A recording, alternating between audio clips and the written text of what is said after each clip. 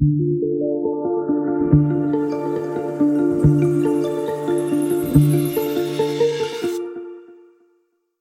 you for downloading the Bristol Lectures podcast, brought to you by the University of the West of England. In this podcast, we will hear from panel members involved in the construction of the NHS Nightingale Hospital, Bristol.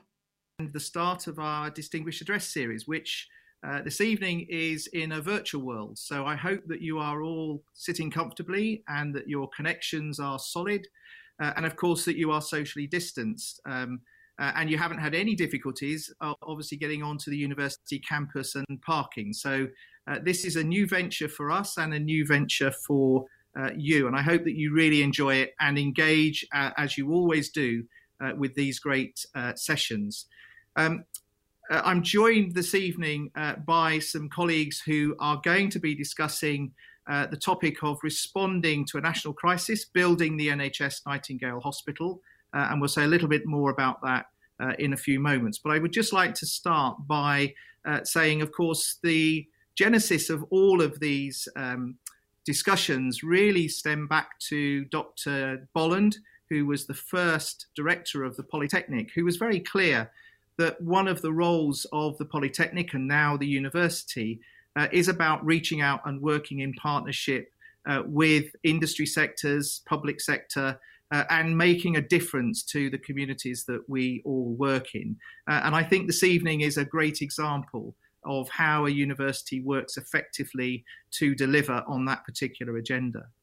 I'm delighted to say that his son is going to be joining us, Geoffrey Bolland, and he's joining us from Australia. So I hope that the connections hold out for him, and a very warm welcome to Geoffrey this evening. You're very welcome. And of course, you're all welcome again to the university. And no matter how long COVID is with us for, we will continue to engage with you even in this new virtual world that we're having to navigate.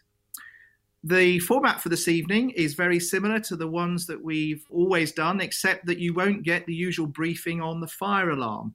So if anything is ringing in your ears, it definitely is tinnitus or definitely your house or your environment that is the problem and not the university's.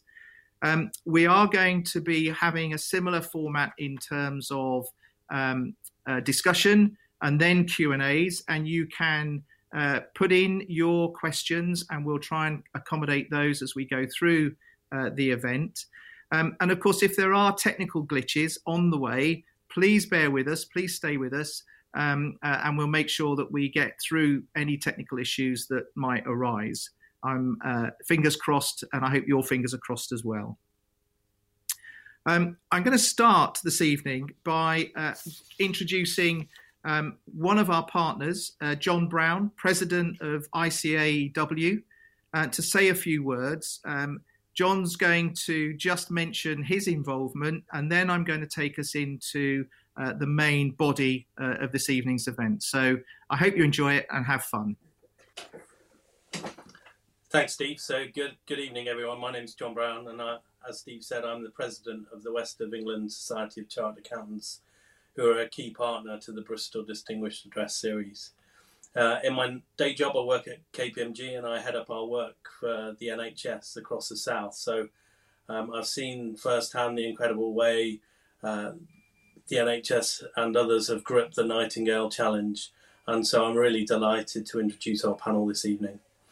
The Nightingale Hospital in Bristol was an incredible effort, 300-bed hospital, 20 days. And it was testament to the dedication, the hard work, the teamwork from key contributors that are represented here tonight, whether that's UE Bristol staff, the Army, the NHS, the contractors here, but hundreds and hundreds of people that have made sacrifice to make it happen. And it's not just a building, the operational governance, the IT, the risk management. Now, in my role as introducer, I would normally go through the speakers, tell you a little bit about the careers and the highlights, but who we've got for you tonight, that would take me all evening. So without further ado, let me introduce the panel. We'll obviously hear from Steve West, Vice-Chancellor of UE, the landlord, if you like, Marino Elzel, the Chief Officer of the Nightingale Hospital Bristol, Tim Whittleston, the Chief Medical Officer, and also David Snell, the Operations Director. So I'm really looking forward to the panel discussion, and without further ado, I'll hand back to Steve.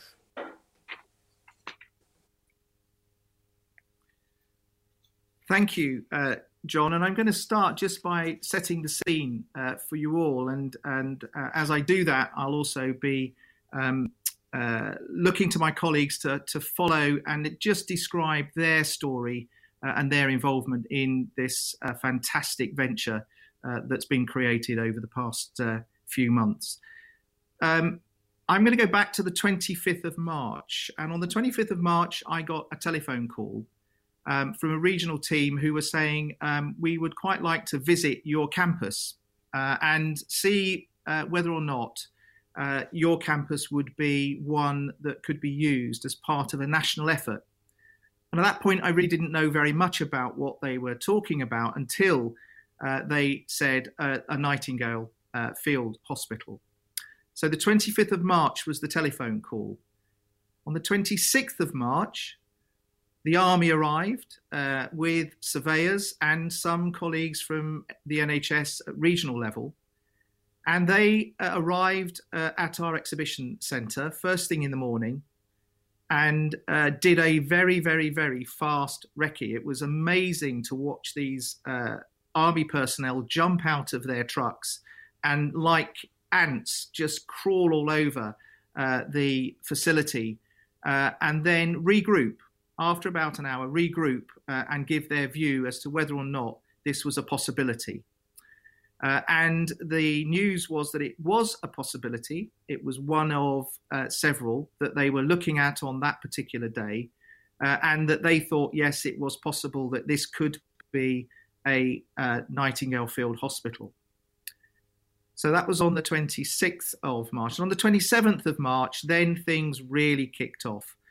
We started to see colleagues arriving from the NHS and colleagues from Kia and architects arriving to start to think through how on earth we're going to convert what was a tired-looking exhibition centre at the university.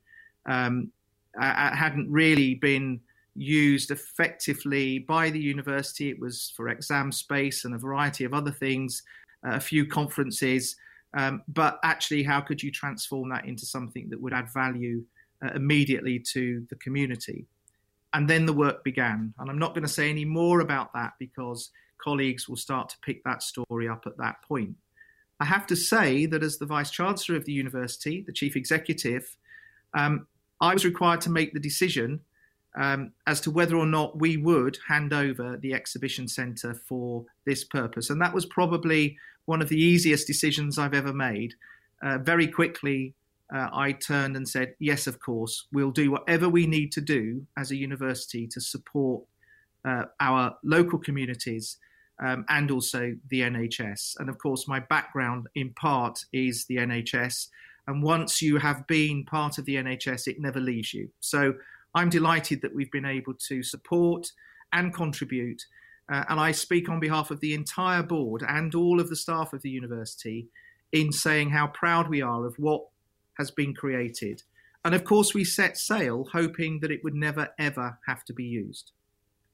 Because all of us hoped that we would be in a position whereby we would have controlled the virus, we would all done our bit, we would all kept social distance, we would have followed the guidelines, we would have ensured that we made sure that our hygiene and our approach was protecting us and others.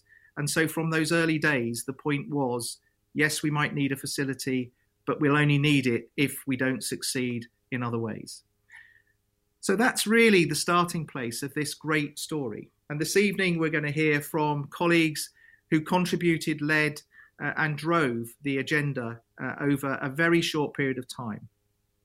I'm joined this evening by colleagues from the NHS and from Kia as construction. And I want to start just by introducing a film that we're going to show. And then that sets the scene, I think, in terms of the story, the creation, and then the hard work will begin around what next. I'm joined this evening by David Snell, by Marie Noel Orzel, who's better known as Noz, and Tim Whittlestone. And all of them have been fantastic leaders over this journey. Noz as the NHS Nightingale Hospital Chief Executive, Tim as the Chief Medical Officer of the Nightingale Hospital, and David Snell as the Operations Director of Kia. And it was a fantastic team effort. So without further ado, let's look at what was created over that very short period of time back in March and April.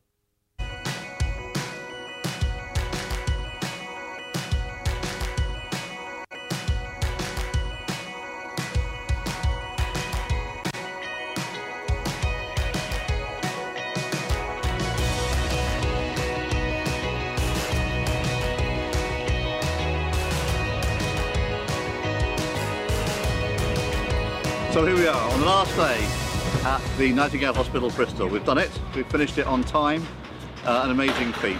In my entire career at Kia, which I accept is quite long now, I have never ever seen anything quite as brilliant as this. There's been roughly 20 to 23 staff here for nearly 3 weeks now, and we've achieved everything the client set us.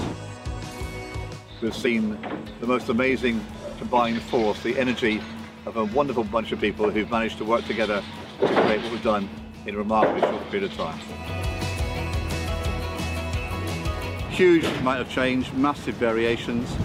With 3 days to go, we had an instruction to add in suction pipe work, 2.5 kilometres of additional copper pipe, which was done, procured, installed, all on time. The oxygen tanks are on test, and assuming they achieve their 10 bar for 2 hours, then we have got the final piece of paper, which achieves handover. First day we walked onto site.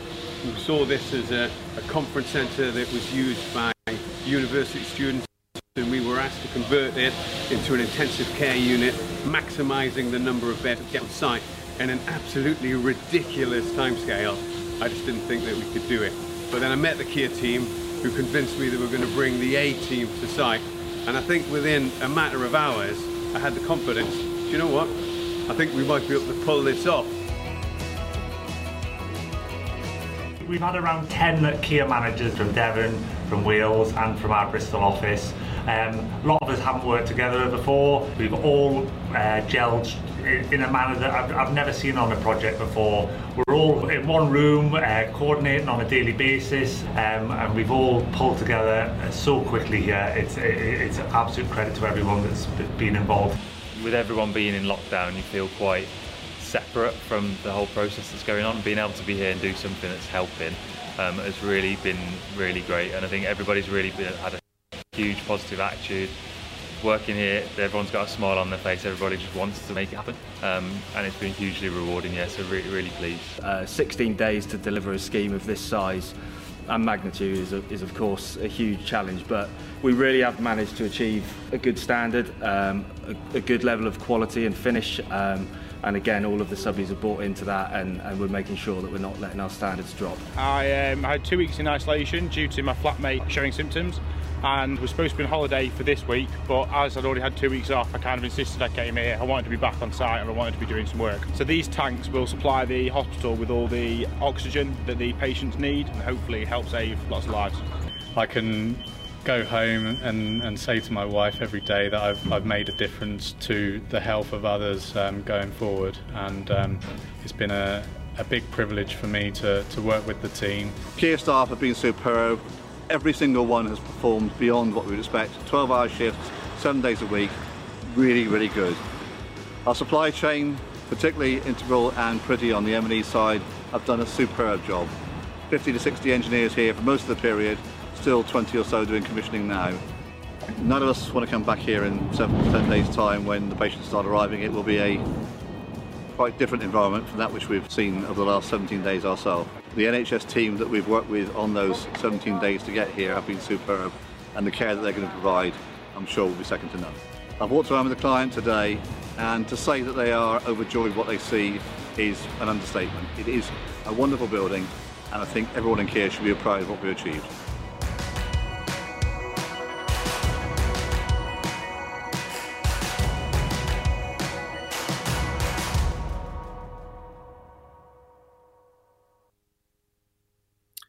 So So what a fantastic film, but a huge amount of work that went into creating a facility that then needed to transform and be translated into a facility that would be able to accommodate patients. And I have to say, every time I see that video, the emotions of that period flood back. And I am so incredibly proud of everybody who worked on that project. All of my colleagues at the university, but also all of the trades and all of the people who were supporting a huge amount of work. It does bring a lump to your throat, I have to say. No matter how many times I see it, it just reminds me of the emotional commitment that was there, as well as the technical expertise to solve problems. So I'm going to pass to David, really, to tell his story and share a few of his insights by way of supporting what you've just seen. And of course, David was the narrator of that particular film. Hello there. Yeah, so thank you, Steve. It was, you obviously saw me on the video saying my piece earlier. It's difficult to expand on it because I think the video told the story. My role, I'm operations director for Kia Construction based in Bristol. So I ordinarily would be overseeing multiple projects, quite a lot of health schemes. We're working at RUH Bath, as we have been for many years, Musgrove Park Hospital, where we've got a very large scheme on site now, and NHS blood transfusion service in Bristol as well. So health has always formed a very large proportion of what we do. But we don't just do that. We build office blocks, hotels and schools and university buildings as well. So putting together a team, it's interesting to hear Steve's countdown to the event, and it's so close to my recollection that so Steve heard about it on the 25th. I first heard about the project on the late afternoon, early evening on the 26th. Was given a challenge of by NHS EI of pulling a team together and presenting to them later that evening my thoughts on how I would undertake the project if Kia were able to secure it. So I was given about an hour to go away, select a design team, select the principal contractors to work alongside us, particularly the M&E, and go back with effectively a presentation on why Kia. I did that evening, and later that night was told, congratulations, you've been successful, and met Steve. Our design team were there, and met various other members of the university staff there 8 o'clock on Friday the 27th. We didn't actually get the go-ahead to spend any money until the 1st of April, which was the following Wednesday. So the project was built between the 1st of April and the 20th of April. We used the time between arriving there on Friday the 27th and commencing on the 1st of April to effectively design it. We had on the 28th, 9th of March, we had over 100 people working on the scheme. We were surveying the building, understanding what we were taking on, trying to get to grips with existing services, making sure we understood how we were going to facilitate the building. Through those first few days in the run-up to the 1st of April, which is when we got the go-ahead to spend some money and take on other contractors, we saw the university really stepping up to the mark. They knew that the challenge was immense, and we were amazed at the support that we'd had from the university. They supplied us with teas and coffees, they brought in printers and plotters, they knew what we needed. They had the facilities elsewhere on the campus, which obviously due to the lockdown weren't being utilised. So the university's security team made sure that we had whatever we could get in the first few days. We established a site office in the middle of the building. There was no time to build any site accommodation, so we were working effectively within the building that we were refurbishing and altering through the whole of the period. And as you've seen on the video, it just turned into a fantastic experience. In the 20 days, we inducted over 600 people to work on the scheme. We didn't want to work 24/7. I've tried that in the past, and it's not a very good way of working. So I identified that I wanted the scheme to work, or the project to work, from 7 a.m. till 7 p.m. 7 days a week, which is what we did. It's a large enough building to ensure social distancing for all the individuals working there. So keeping it to 12 hours and ensuring that we had one team delivering it throughout was, in my opinion, the right way of doing it. The journey from 1st of April, when we were ripping up carpets and removing the raised access flooring to install drainage and fire compartmentation beneath it, right the way through to the final cleaning on the evening of the evening of the 19th of April to allow us to hand over on the 20th, was a whirlwind. The supply chain couldn't have been more helpful. We didn't have one issue which we had to deal with that was anything other than people trying to put too many staff and too many people on the scheme, and more than we actually needed. We had support from all suppliers, clearly mentioning the Nightingale Hospital in any correspondence or conversations ensured at that time that we got a high level of commitment, and it couldn't have been easier to marshal the troops that we mustered. So I think the video said it all. I don't want to talk for too long, but a great experience for us, and obviously we'll pick up any questions later on. Thank you. Thank you, David. That's really great.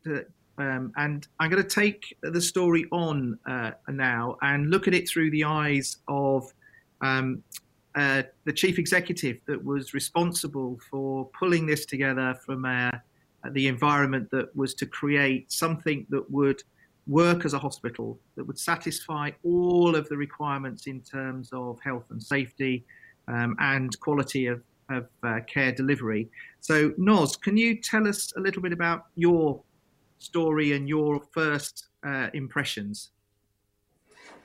Thank you, Steve.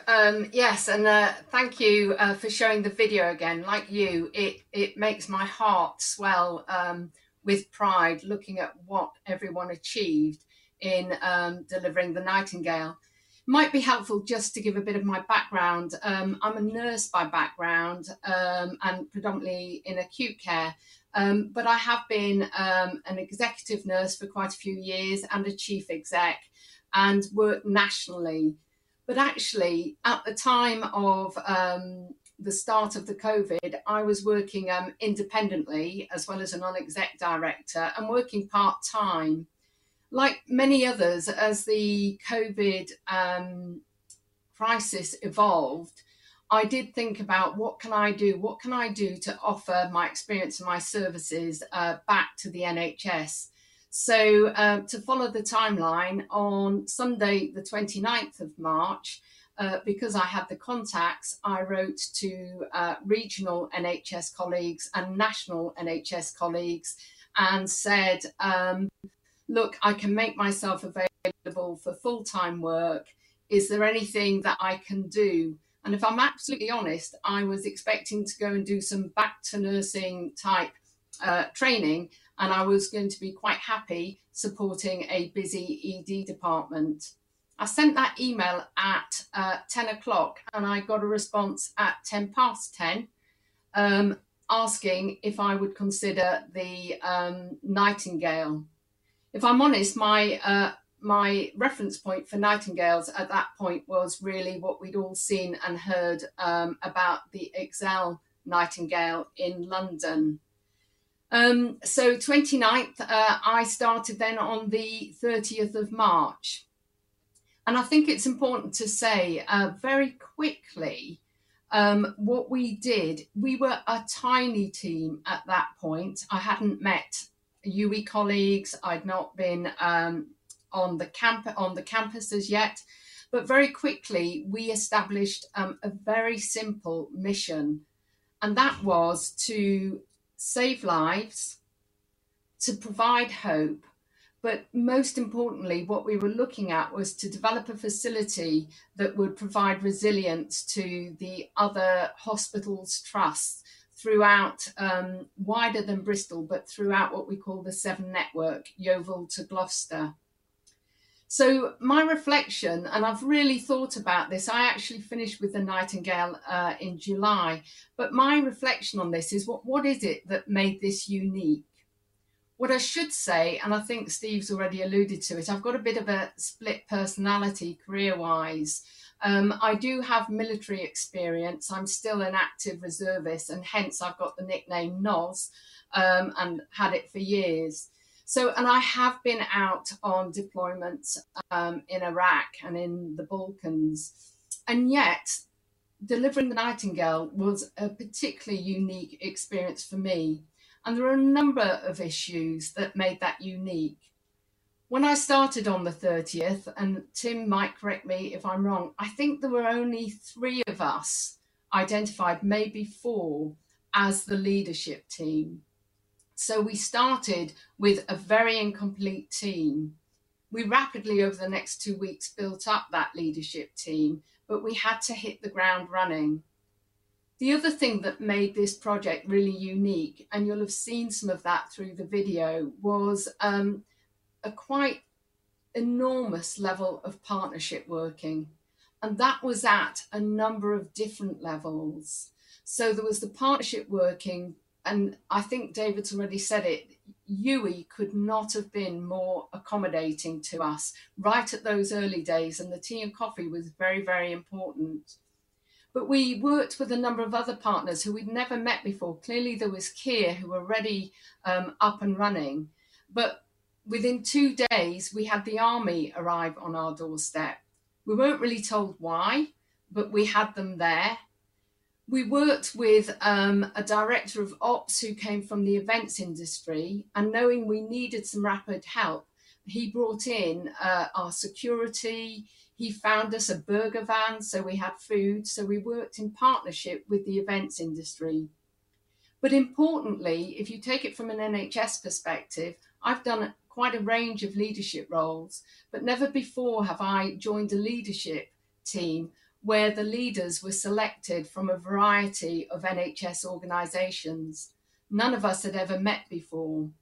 And that went down to the next level. We purposefully chose execs and senior leaders to represent the hospital trust from across the 7 network, so everyone could have their input, and we got that ownership of what the Nightingale facility would offer. And then finally, what I think was very different about the Nightingale is, and it sounds a very simple word, but the pace. I've been involved in capital programs looking at building new departments, new hospitals, whether it's a women's hospital. I was involved in the capital program to build the Brunel building at Southmead. Now, if anyone's worked in the NHS with these projects, you usually monitor progress using months and years. We didn't have that luxury, and what we had to do, and what we did do, we monitored the progress. I think we could say in hours, but definitely days. I couldn't finish my part without saying how unique the people were. They were selected through probably word of mouth because of their experience, but somehow we got people, and again, the same as our care colleagues, who without asking went more than the extra mile. I'm not sure there's a phrase to describe it. A couple of examples I'd really like to talk about was Hayley Hughes, I'll name her. We had people who said, this isn't just a field hospital, we want to offer the best and the most compassionate care. And they did, and they encouraged us as exec leaders to support them and put the processes in place. Whilst Keir were doing all the construction work, we in the background had to do all the operational management work. We had to develop all the clinical protocols. We had to develop the infrastructures and the governance systems to ensure that we'd managed all the risks and we'd offer high quality and safe care. And the fact that I used 23 days, we had to go past the 20 days and get all our assurance signed off. The fact that we achieved that in 23 days was quite remarkable. And it was down to all those people working collaboratively. And as Steve said, I still remain incredibly proud to have been part of this experience. Thank you, Steve. Thank you, Noz. We'll carry on the story with some questions and answers. And if any of you after we've done the panel discussion, want to pose any questions, then please use slido.com, because that will give us then the questions and we can choose some of those. What I want to do now is move us on a little bit further. You've heard that the whole environment that we were managing and building needed to meet standards, needed to deliver high quality, compassionate care, and also needed to serve a very wide geographic area. And the 7 network is the area that we've been talking about. And of course, in order to get all of those other acute hospitals aligned and on side and supporting, required leadership, not just from NOS, but also leadership from Tim Whittlestone, the Chief Medical Officer of the Nightingale. Of course, that was his job, which was triggered by the Nightingale. Of course, he has, like others, other jobs, and he is actually at North Bristol NHS Trust. But Tim, do you want to pick up the story from your perspective? Thanks, Steve. Yeah, so I'm actually a urologist, a urological surgeon by training. I'm still practicing. I specialise in testicular cancer. And over here at Southmead Hospital, I'm the Deputy Medical Director. And it was back in February, early March, we were just getting to grips with our understanding of what COVID would bring to the NHS. And we were getting into the various challenges here at Southmead Hospital about infection control and prevention, providing enough oxygen, making sure we got enough kit. When I got an email, and I think my email was probably the 22nd or 23rd of March, and it was marked classified, Operation Brunel. So who can resist opening a classified email and going on to read it? And it was an invitation to be involved in the project. And more or less from that day on, I became dedicated to the what became known as the Bristol Nightingale project. It was a few days later, I think I met you, Steve, for the first time, and Rich, your head of security over at the Exhibition and Conference Centre, and more or less didn't leave. In fact, I've been joking recently that probably you'll have to have me physically removed when it comes to decommissioning at some point. My reflections, a little bit like Noz, are about the speed of transformation. So my job in the Southmead Hospital is looking at transformation projects and how to make the NHS better for patient care. And again, like Noz, I tend to measure progress in months and years. But the speed of transformation, not just of this hospital, but actually of the creation of an intensive care network across 7 large trusts, the delivery of a different operational model for an acute field hospital, and all that dealing with a disease of which we knew very little about, was simply phenomenal. And I've reflected quite a lot about what's the difference, how did we manage to progress at such pace. I think for me the biggest factor was emotion. If you recall, at that time we were looking at images nightly on the TV of mass casualties in Italy. We were seeing people being removed from the back doors of intensive care units in New York and taken to mass burial sites. And we had modelling which demonstrated that we could be facing a similar fate in the United Kingdom. Back here at Southmead, we were having conversations in the intensive care community about what would happen when we were full, and what would happen when the next 50-year-old came into hospital requiring intubation and ventilation, and as not being able to provide that care need. And I think there's nothing more devastating for any clinician than simply not being able to offer care. So I think the emotion, the fear, if you like, was one of the major driving factors. I think money was important. We're so used to in public sector living within very tight budgets. And in this project, it's fair to say that there was a JFDI culture, which was very helpful. I think there's definitely a pared down governance arrangements, and working in partnership with the armed forces taught me a lot about how to pare down governance, how to get the job done quickly, still with collaboration, still with consent, and still with a good record and understanding of risk, but nevertheless at speed. As Noza said, having a fantastic regional team, pulling in talented people to work together, but also having the public support and the media interest, that really kept us going. And it's difficult, sometimes I forget about all of the clap for carers, all about the goodwill that was out there at the time. And that did truly make us all in that team want to do the best for our local and regional population. I think since the project's been complete and open, I've had a bit more time to reflect, and there's a few slides on there actually, which my colleagues might be able to share.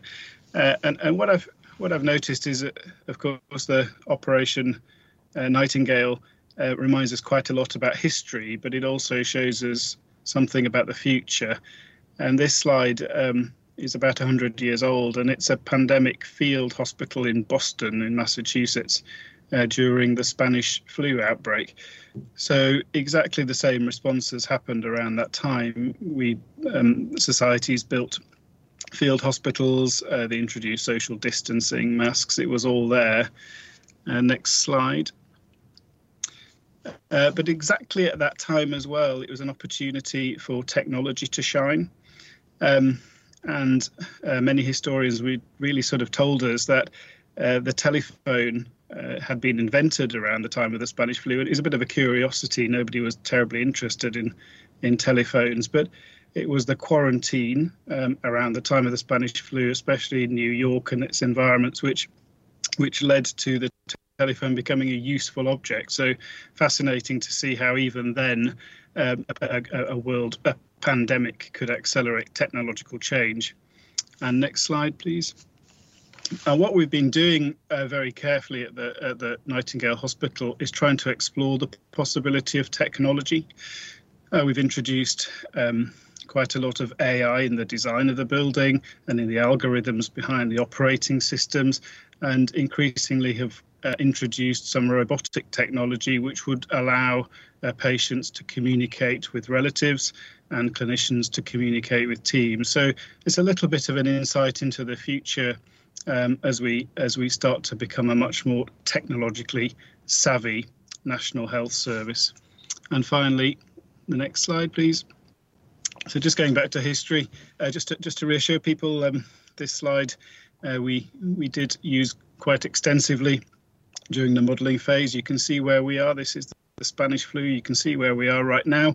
I don't know whether the second wave is bigger or smaller or flatter than the first wave, but certainly one thing we do know is that all good pandemics come to an end. So please don't believe that we'll be here for years and years to come. Steve, I'll hand back to yourself. Thank you, Tim. That's great. So we're going to spend 10 minutes or so just having a discussion around the table, and then we'll open it up for questions. So still lots of time for you to pose your own questions. And I'm going to start with a question really for Noz. All of us, I think, probably on our risk registers, had something called pandemic somewhere on our risk registers. But I'm just interested in your experience, what planning was actually done that helped on the Nightingale and the COVID-19 pandemic? Oh, thank you, Steve. That's a good question. I think I know there had been theoretical planning around pandemics, and clearly whilst we've never experienced a pandemic like this certainly within our lifetimes. What we have done is we have responded to things like SARS, MARS, and we do get we potentially get quite severe flu outbreaks, etc. And in the younger population, whether it's measles. So there had been planning and probably some theoretical answers. I think what the challenge for us was the sheer size of what we were planning for. And, it won't be a secret to anyone or a surprise. It was well broadcasted on the news in trying to get enough equipment in place, in trying to get enough PPE, etc. What actually helped us in terms of the Nightingale was actually using the expertise we had in terms of emergency planning and resilience, in terms of using, we call it the gold command, silver command, bronze levels, which provides a very effective and robust way of decision making, going right up regionally, nationally, but also locally amongst our partners. And that really helped get our decision making. We needed to get the decisions from all the chief execs and our regional colleagues. So that really helped speed the decision making up. And that's a process that we use daily. We used a higher level twice weekly in the evenings.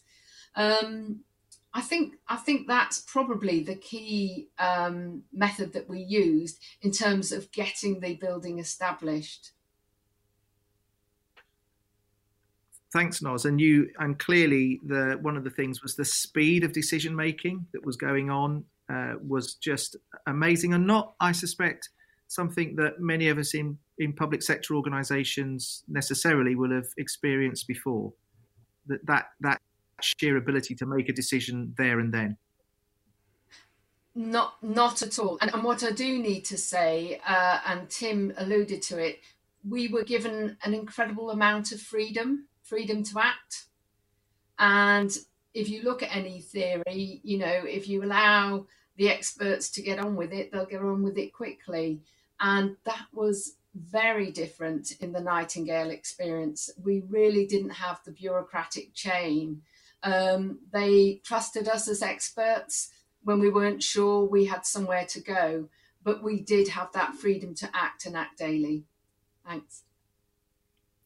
Thanks, Noz. Tim, can I ask you, all of this work over a relatively short period of time, and you mentioned right at the beginning that actually this was about bringing together a network, bringing together chief executives and clinicians. And it was geared around saving lives and that important piece, providing hope and also providing resilience to a system. Can you just say a little bit about what's happened since then? Well, how does that still work? Yeah, that's a good question. So the Seven network, as we've alluded to, is 7 partnered hospitals in the north of the southwest. So RUH, Swindon, Gloucester, Taunton, Yeovil, University Hospitals Bristol, and North Bristol Trust. And what we found is that these hospitals often worked in isolation. It's an NHS way. Every hospital wants to do its best. It works in isolation. Sometimes it needs some help, and it shouts out and gets help from its neighbours. But during this pandemic first wave, we established a network for the benefit of mutual aid. And that meant that none of those hospitals had to suffer in silence, had to become dangerous or overfull, because we facilitated a way of transferring patients who required intensive care between all of those hospitals. So whilst it's true that the Nightingale Hospital has not received a patient, in actual fact, the project did facilitate many transfers of patients between those partner hospitals, and that legacy persists. So those hospitals still talk to each other. It's still we produce and publish a daily situation report, where each of those hospitals give us their data 3 times a day. We can sit and monitor what's happening in intensive care units across those hospitals, and we can reach out and offer help and assistance. And the quality of care is equitable across those 7 hospitals. But some hospitals have additional specialist features. So, for example, here in Bristol, we're a regional centre for dialysis, and that became a very important consideration during COVID. So we were able to facilitate the transfer of patients who required dialysis for kidney failure. And as I said, that continues and will be a long-lasting legacy. Secondly, we were able to establish that as a region, the Southwest had less intensive care beds per head of population than other parts of the United Kingdom, and thankfully, central government listened to that and have put in some additional investment, which has meant that we're able to commission more intensive care beds in each of those 7 hospitals. So the network is very strong. Talks every day about the situation with COVID, and that the long-lasting legacy will be a permanent increase in the number of intensive care beds for the Southwest. Great, thank you. A question really, and I'm going to probably go to, let's go to Noz or Tim. Let's do Noz first. There seems to be slow progress, little progress in terms of a safe vaccine at the moment. This is a question from Bev Cousins. And what does the foreseeable future look like? I guess there's a question out there that we're hearing that some of the Nightingales are on standby in other parts of the country. How long is that going to be for? What happens if those facilities are then decommissioned? And then there is an urgent need for intensive care beds. So what do you think the plan is? Thanks, Steve. I think let's remember what purpose the Nightingales played. In effect, and I think Tim may have coined the phrase first off, we always thought of ourselves as an insurance policy for our wider NHS colleagues. So the way the whole of the country has responded is not only do we have very good, very well equipped ITU departments, the hospitals were also able then to increase those facilities to provide extra capacity within each of the trusts, whether it be in the 7 network or throughout the country. But actually, if you go back to those pictures that we all saw on the news, what we needed to do, we didn't want to get into a position when the back doors of ITUs were opening and there was nothing. And that really is what prompted the Nightingale hospitals. So looking to the future, what we do know nationally is that in the main, we coped with the capacity, we called it ITU Plus, that the hospitals were able to accommodate. But the Nightingale still stayed as an insurance policy. There's so much about COVID, which I think it's still fair to say that's unknown. And I think if you looked at Tim's graph with the second wave and then the third wave, we really don't know what will happen in the future. So every Nightingale hospital, when they were put, if you like, in hibernation was a term that was used at one time, they weren't actually put in hibernation. They were put in a stand down position. You can't just close one of these hospitals. You have to make sure everything works, the water works, the temperatures, everything's clean. So each of these hospitals have been in a stand down, each of the Nightingales. You'll have heard on the news about Harrogate, Manchester, Sunderland, I think. They've now been moved into a standby position. You can't actually just open the doors and start caring for patients within a day. You've really got to get the staff, all the staff for the Nightingale hospitals are drawn from hospitals around us, and some volunteer groups. So those hospitals have gone into a 7-day standby position. If those numbers, particularly those patients requiring intensive care, continue to creep up. The Birmingham, Exeter, Bristol facilities and the are still in the stand down, but ready to go into that 7-day. We will start getting staff in and getting everything ready should we need it. In terms of the longer term, I think Tim's just alluded to that, and I think it's a really positive outcome in that there has been a national recognition that there needs to be investment in more critical care capacity. And that's happening, and the monies have been allocated per region. But what we do have to acknowledge, and I am going to go back to Tim's graph and what Tim said, is that every pandemic does have an endpoint. And so that's what we've got to look forward to.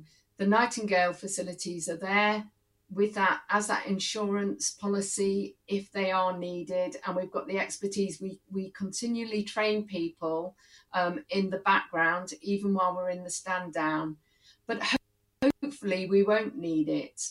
And then I think certainly at UWE we can look how we can use these facilities in the longer term, and I might have a view. I hope they continue to be used either in some sort of training facility, because they're just amazing buildings and amazing healthcare examples of healthcare facilities.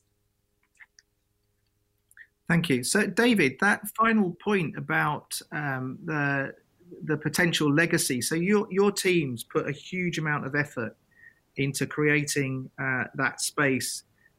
What views do you have about what next? Assuming, as Tim suggested, at some point the pandemic goes.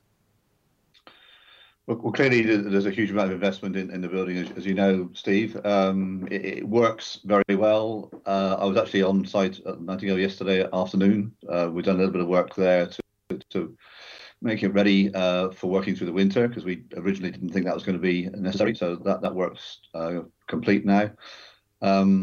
Walking around yesterday, as I did with some members of my team, and looking at what we've achieved, I still thoroughly enjoyed seeing the quality of the facility. I think it's down to you as to how long you can be tolerant of the NHS being capable of using that facility. Obviously, if there's no pressure on them to restore it back to its original glory, or whatever you want to do with the building, then it should remain available for as long as possible, I would have thought. Whilst we did it in only 20 days, it would obviously was a cheap building to build, but the amount of, I don't know how many man hours of work it was to achieve it. We probably could work that out, but to pull that apart and destroy it and see all that copper pipe work, all those thousands of meters of data cabling, all the power and data systems, all the things that we put together, all carefully controlled with infection control from your team, or from the North Bristol NHS's Trust team, was wonderful. So the longer it can stay as a potential facility, the better. Eventually, clearly, as Tim points out, all good pandemics come to an end eventually.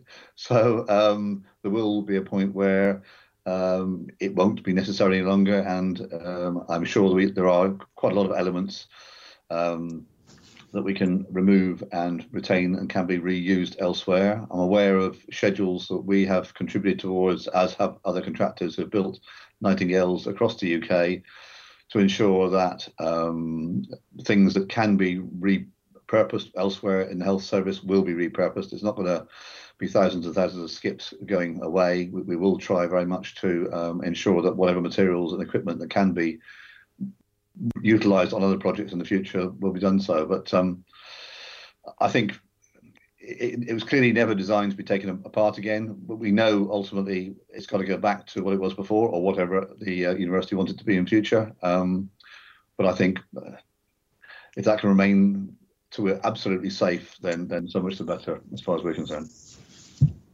Thanks. A couple of questions, really, I guess, just to round off this bit, and then I'll go on to the questions that are coming in from our listeners this evening. I guess one of the obvious questions is, so what have we learned from this? And I'm going to go around all of you in terms of what have you learned, both in terms of what happened, but then the legacy that you'd like to continue, the build beyond where we are now. So I'm going to go to Tim first. Thanks, Steve. What have we learned? Well, we've learnt not to take things for granted.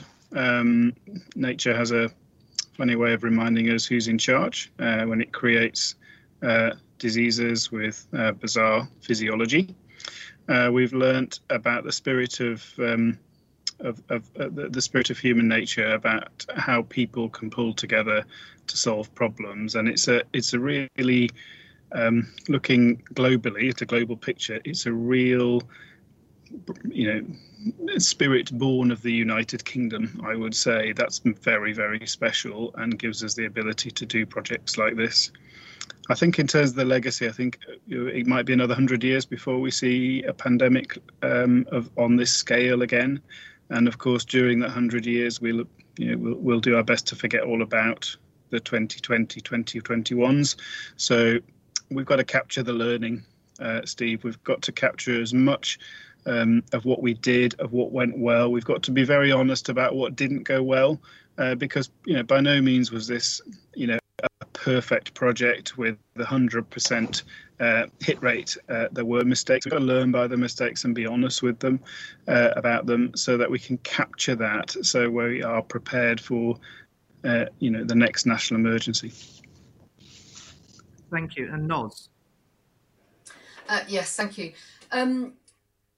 Despite being as busy as we were, certainly as the senior leadership team, we recognised the need to really capture what we've learned as we went through it. And we wanted to capture that from all levels, through the work streams and outside of the Nightingale. So we have got a number of lessons learnt, both good and not so good, predominantly good. I think what I take from this is one of the things, if you were to do something differently, it took a while, some colleagues said, to get the leadership team together. What this has shown us is there's a wealth of expertise if you're prepared to look wider and go across a region. And what would be useful is that, I don't know, whether there's a log of that level of expertise. I'm not presuming we'll have to build field hospitals again, but actually the strength of how we came together with all that expertise and from a variety of organisations was that it really contributed to the out-of-box thinking, to coming up with novel solutions, but equally to getting problems solved. I would hope that regionally they look at that and look at how they can bring people together, whether they do it in exercises. We do exercise for major incidents, but that's slightly different. The other thing we learnt, and again, Tim's alluded to it, and I know I've had direct experience of it, but the Army, because they train for it the whole time, I'm RAF reservist, we have a very set way of approaching deployment, and we never know where we're going, and half the time we don't know what we're going to get when we go there. But actually, we call them modules. We have we know that we've got a set of kit that we'll take out, and we know what's in that kit, and we know how to enhance it. And again, that's what the Army taught us. They taught us how, if we break all our kit down into a modular format, we can track it, we can monitor it. So any of that learning, and I know we've to do that we can take from the military, albeit the NHS is a slightly different context. Let's look at how we can use that to develop our leadership teams, through the wards, through the divisions, the sub-organisations for the future. I mean, there'll be a million other areas of learning, Steve, but they're the key things that stuck out for me. Great, thank you. I'm going to go to the questions now and see if we can rattle through some of the questions, because it's clearly triggered all sorts of interesting areas to explore. One of them, Muir MacDonald, who's the chair of the IOD in the Southwest, has picked up on one of the things that you've said, which was around the pared down governance piece. And in particular, how are you now being able to move that into routine day-to-day governance in your jobs? Has any of that stuck, or has the NHS forgotten it very quickly? Tim, let's go to you. You're smiling. Yes, I think. Well, I could talk for hours about this. So it is. I've now become passionate about paring down governance, and now I'm back in my host trust, or my home trust, I should say, in North Bristol. I'm making inroads. I think the NHS will have learned a lot, and one practical thing I can report is that we have we are establishing an NHS and MOD leadership academy, and it's not just about making leaders, it's actually about understanding how each other's governance processes work. The fascinating thing, I went into this not knowing anything about the military, and I thought that in the army people were given orders and they said, fire here and shoot this. In actual fact, it's not like that at all. They managed to balance sort of collaborative governance structure with a very pared down direct governance structure. It's a little bit of magic that they pull off. They give people on the ground, they give them the opportunity to solve a problem. They don't tell them the solution. They say, here's the problem, we trust you to solve it, check it with us when you come up with the answer, and if it looks okay, then go with it. And that's really what this NHS MOD Leadership Academy is trying to achieve. So hopefully through that, at least in Bristol and hopefully in the Southwest, we'll have something that pays dividends. Right, David, isn't that how your world works already? Sorry, I'll say that again, Steve. Sorry. Isn't that how the sort of your construction world sort of works already in terms of much of the learning that we captured in the NHS, certainly on site in those 20 odd days? That's definitely what was going on. It's interesting. The question of what we learned on the legacy piece. Whereas in March, April, the pressure was all on Nightingale hospitals, it's moving as we go into October, November into COVID testing labs. There's a huge program which the NHS are about to roll out. We've all signed NDAs, so I can't talk about them in detail, but there's a huge amount of work going on now behind the scenes in terms of how we can create sufficient COVID testing facilities in the UK to cope with the demand. I was interviewed for one of those projects this afternoon, and I was asked in that interview what lessons we've learned from the Nightingale experience. I think, yes, we're quite an efficient industry as it is. We work on very low margins and we do quite well. But the culture that we grew up with on the Nightingale Hospital, and we've seen elsewhere, the Nightingales were delivered in Swansea and elsewhere. It's all about what can you achieve in the time using the available parts. It's to do what we did in 20 days required us to only work with things we could get hold of, people we could get hold of, and equipment that was available. The same is true to some extent in relation to the next phase of this, the COVID testing labs. There's an expectation on us as an industry to perform very well and deliver a huge amount of technically complex buildings, Category 2 labs across the UK. But the way, as was said earlier on, the way in which NOS is used to dealing with procuring buildings and running the NHS, we are now having to work with what we've got and make sure that we can plan and organise projects based on not what we'd like to do, but what we have to do, because there's only a finite number of elements, be it generators or air handling units or pumps or pieces of equipment that we can rely on. So, yes, it's an efficient industry that plans well, but I think post the Nightingale era and all lessons we've learned from doing the Nightingales mean that we're in far better shape to respond to a huge demand now for other things built in equally quick time. Great, thank you. And just for my organisation, which loves bureaucracy, I have to say, I'm trying to push governance with purpose, perspective and passion. and within that, to get rid of the bits of paper that fly around for no particular reason, but clog stuff up. So together we might make a little tiny bit of progress as that goes forward. Can I pick up a question from Jeffrey Bolland, who's in Australia at the moment, as I said earlier? What happens to the kit post COVID-19? And can it be reassembled quickly for subsequent use in the UK, or, for instance, in a case somewhere else in the world? So can we move stuff around? And I know that the network of Nightingales and the way in which NHS have operated to date would suggest that that is possible. Noz or Tim?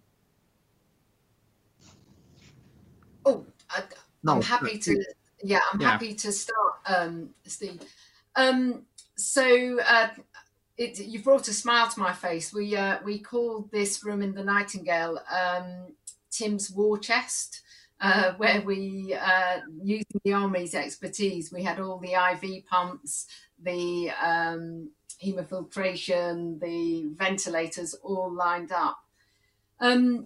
What happens to all the kit? That will probably be a central decision, I suspect, in terms of will they have a central store or a regional store? A lot of the kit, because we're increasing intensive care capacity, and it is predominantly intensive care kit that we had, can be used in trusts, whether it be to support their extra beds and or in replacement. We like to think that hospitals have all brand new shiny equipment the whole time. They don't. They have to have a replacement scheme. So one would expect, so I'm thinking about the beds, for example, that they could be used to support hospitals and therefore value for money when their own kit is coming to the end of its lifespan. I'll have to hand over to Tim because I don't know if there is an actual programme in place at the moment, but that's certainly plausible. Tim?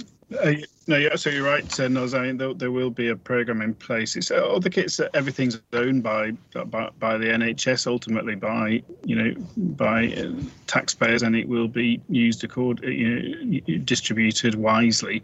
One thing I point out is that this was an opportunity, as I've alluded to have a very technologically advanced hospital. We actually designed and built a paperless hospital. There's no paper records. Everything's done by soaking up clinical information into the cloud, where it's curated and observed by clinicians. And those systems obviously are very expensive to procure.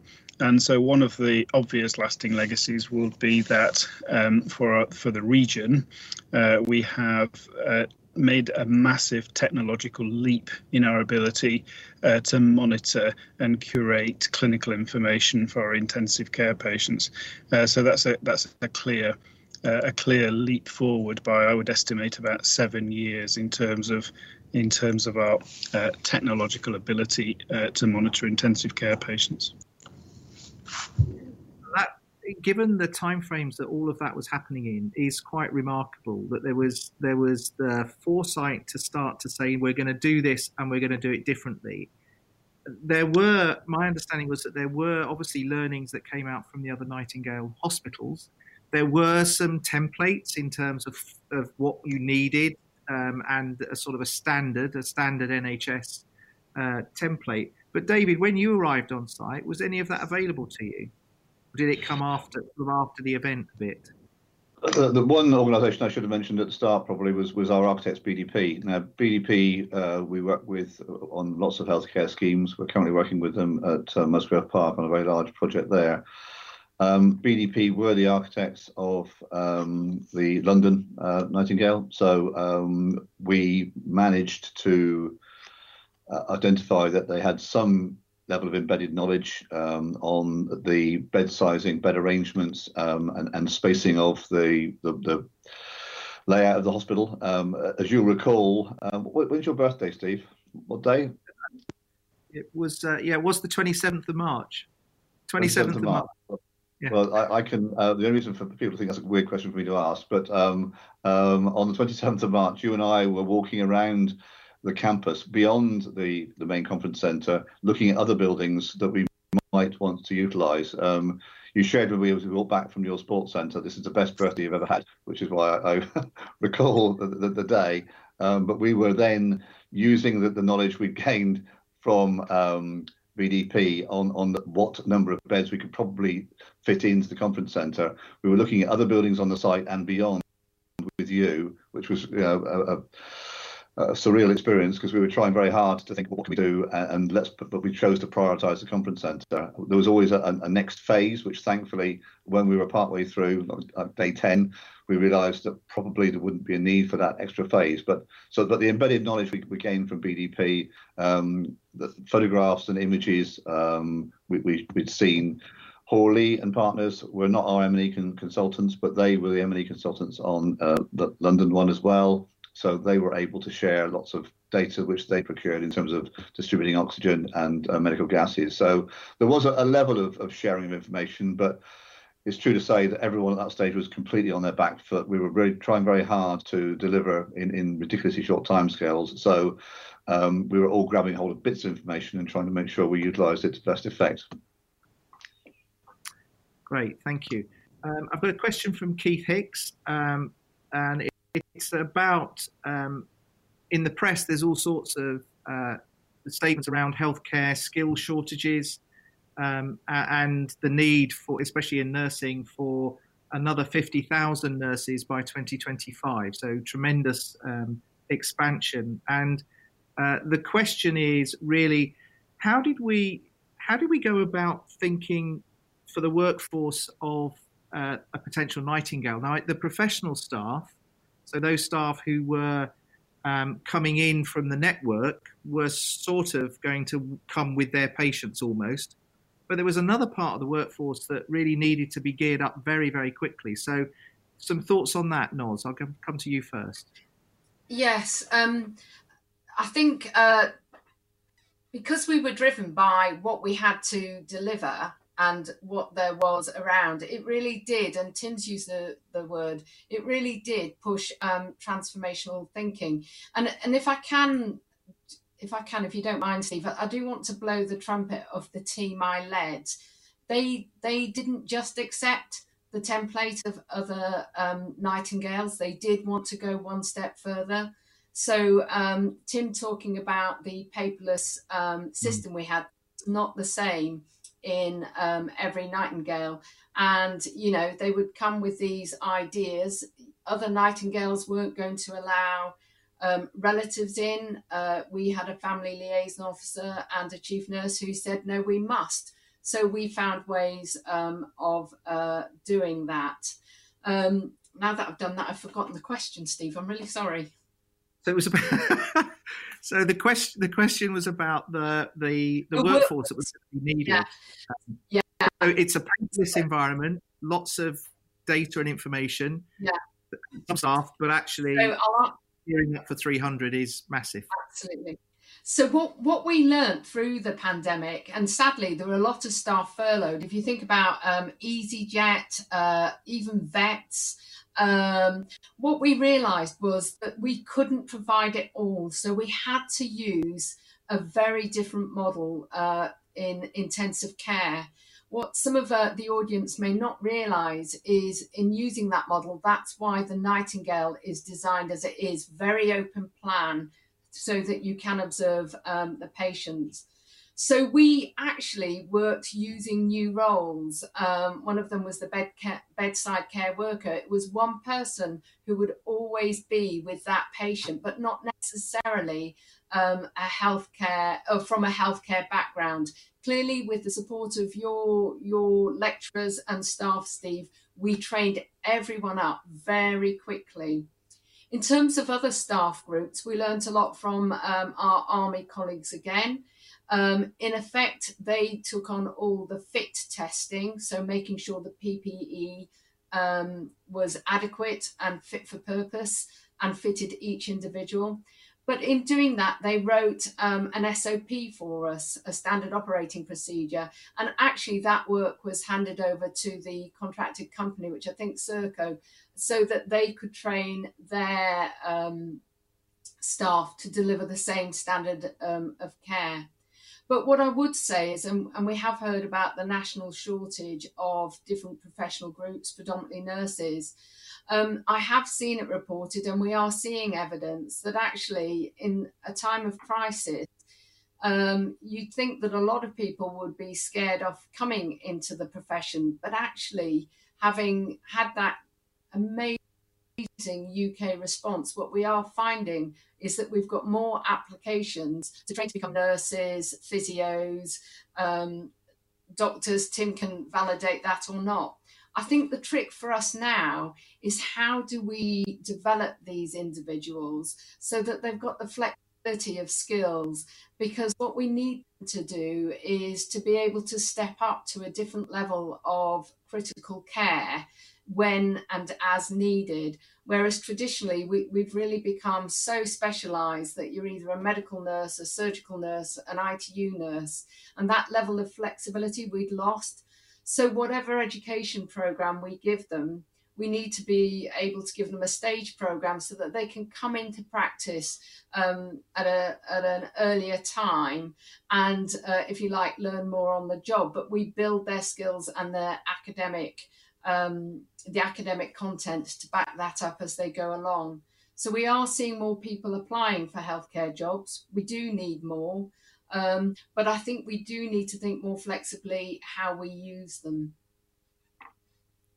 Great. And just some of the learning that the university took from this, we put together a training program, which was a 2-day program that took people from EasyJet or took people from veterinary practice or dental nurses and immersed them down at Glenside for a 2-day really intensive program, and rotated them through. It was the first of its kind, and then was shared across the rest of the country in terms of the IP and the learning that came from it.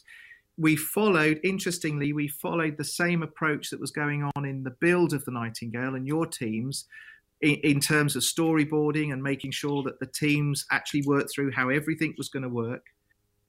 And we put, over a very short period of time, that program in place, and then ran 420 people through it, who were then confident about the environment that they were going to be working in.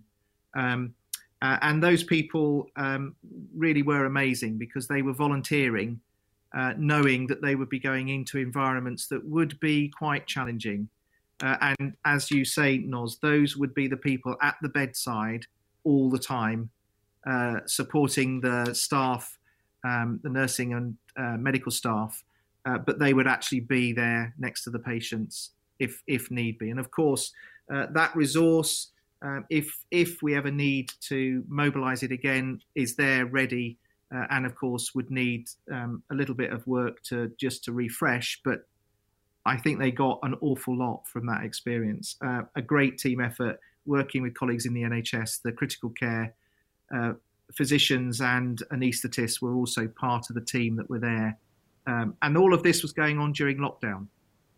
So huge effort of staff at the university working with NHS staff. We're coming into the final 10 minutes so I'm just going to go through a few more questions. And really they're similar in terms of themes that have been building up as we've been going.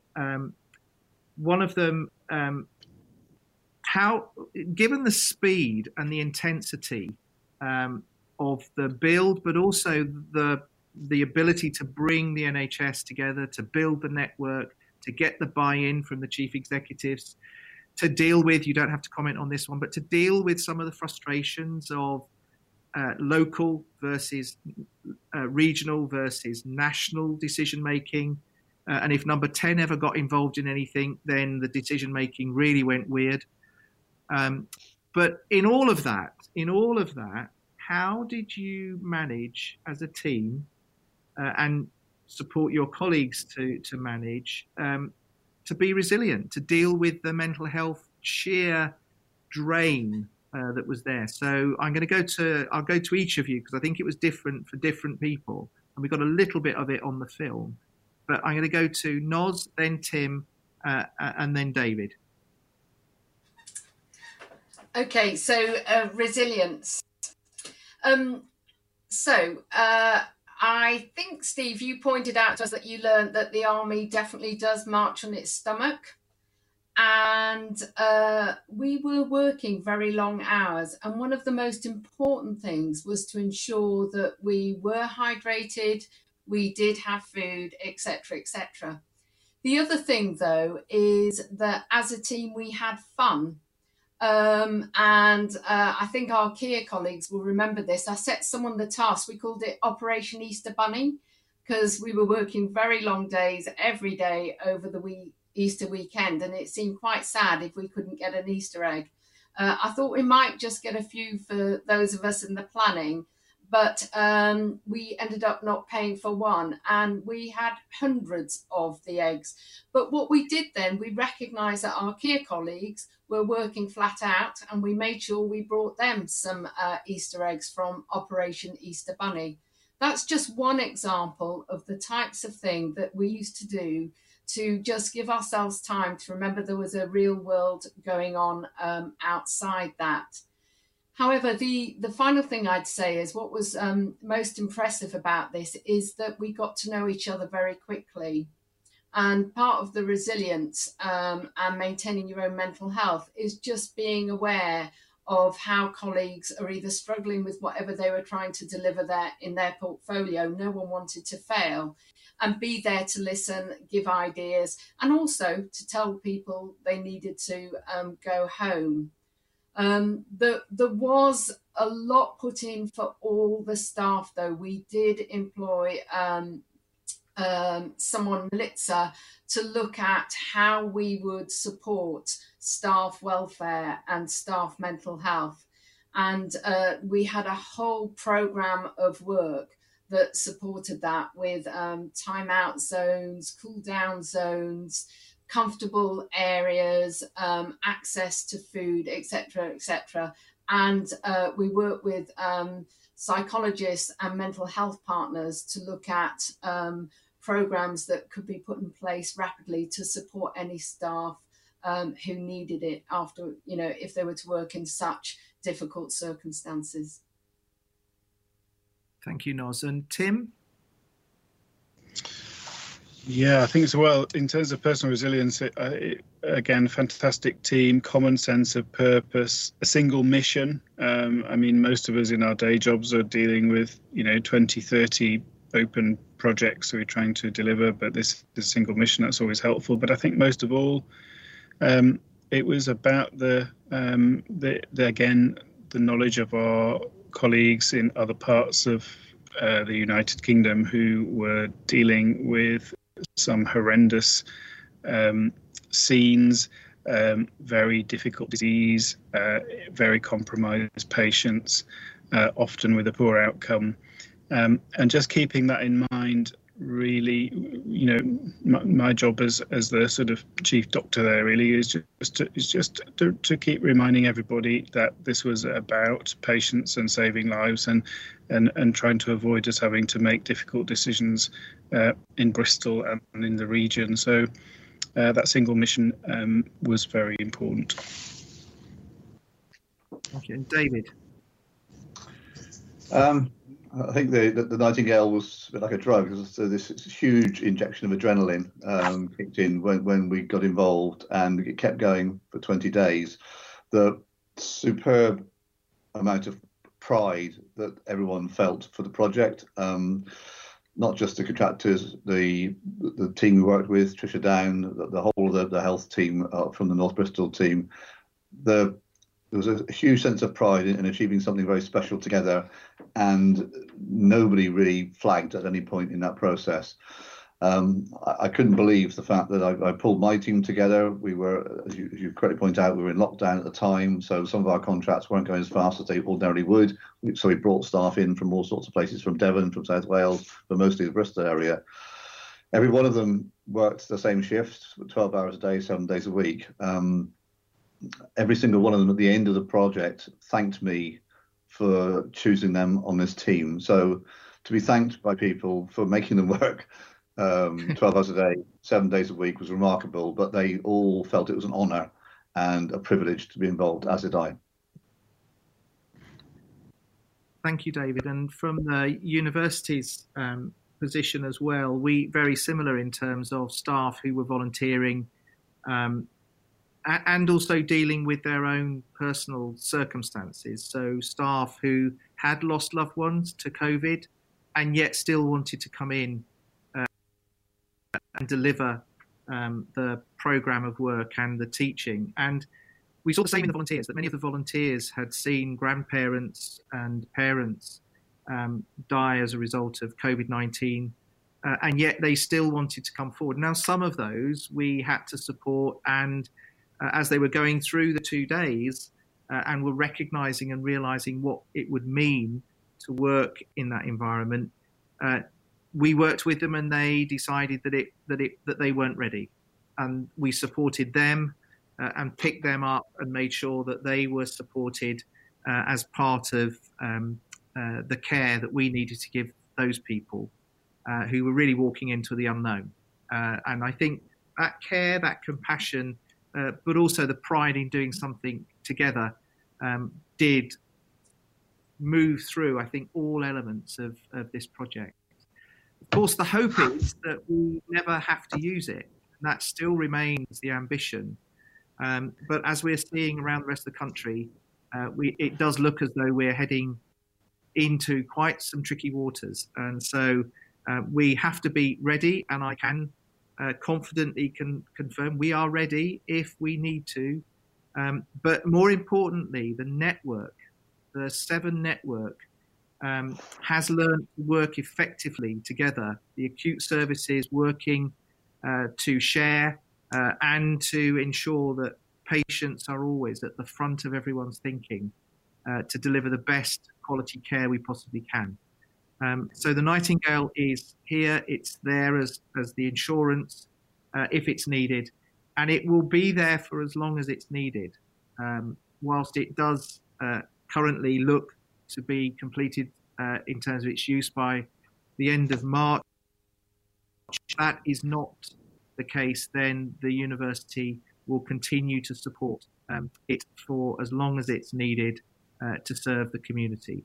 So that insurance case, I think, is solid, and I think is important to be there. So I'm very conscious that we are rapidly approaching 8 o'clock, the time at which we would normally log off and invite you to some light refreshments. And I can't do that in the virtual world, but I can encourage you to perhaps find some of your own light refreshments. And the good news is that you're not going to have to drive home afterwards. So that's a positive. Many of the people who are observing and watching us are just wanting to express a huge thanks to the panel for such an insightful discussion and demonstrate such collaboration across sectors. The learning, the legacy, the hope, the inspiration, and the pride that clearly comes through from all of you this evening. So on behalf of our audience, but also on behalf of the university and the communities that we all serve, thank you. Thank you for being there when we needed you, and thank you for still being there as we navigate the next few months, which are going to be difficult for all of us. So thank you all out there who are watching in. Your support is essential, as ever. The university reaches out to you and you're engaging with us, and that's hugely important. So I hope that you've enjoyed this evening. Join me in your own way. A round of applause for the people who've taken part this evening. Please stay safe, follow the rules, and make sure that you're looking after your own personal safety and those around you. So social distancing, washing your hands, making sure that you're wearing a face covering when need be, but also monitoring your own health. And if you are showing any of the symptoms that could potentially be COVID-19, make sure that you are tested. And remember that those symptoms include a temperature and a loss of taste, as well as smell and that cough that we all started to get to learn about very early on. Stay safe, look after each other. Above all, be kind to each other and care about each other as you go forward. So thank you very much for listening. Thank you to my panel. You've been fantastic. And thank you for helping us to experiment a bit with this venture into the virtual world for our distinguished address series. And I can think of nothing better than actually doing it for the NHS Nightingale, which was inspirational, innovative, creative, and I hope taught us a huge amount. So thank you all very, very much for listening. Thank you. For more information about the Bristol Lectures series, including other podcasts from the series, visit uwe.ac.uk/Bristol Lectures or follow #Bristol Lectures.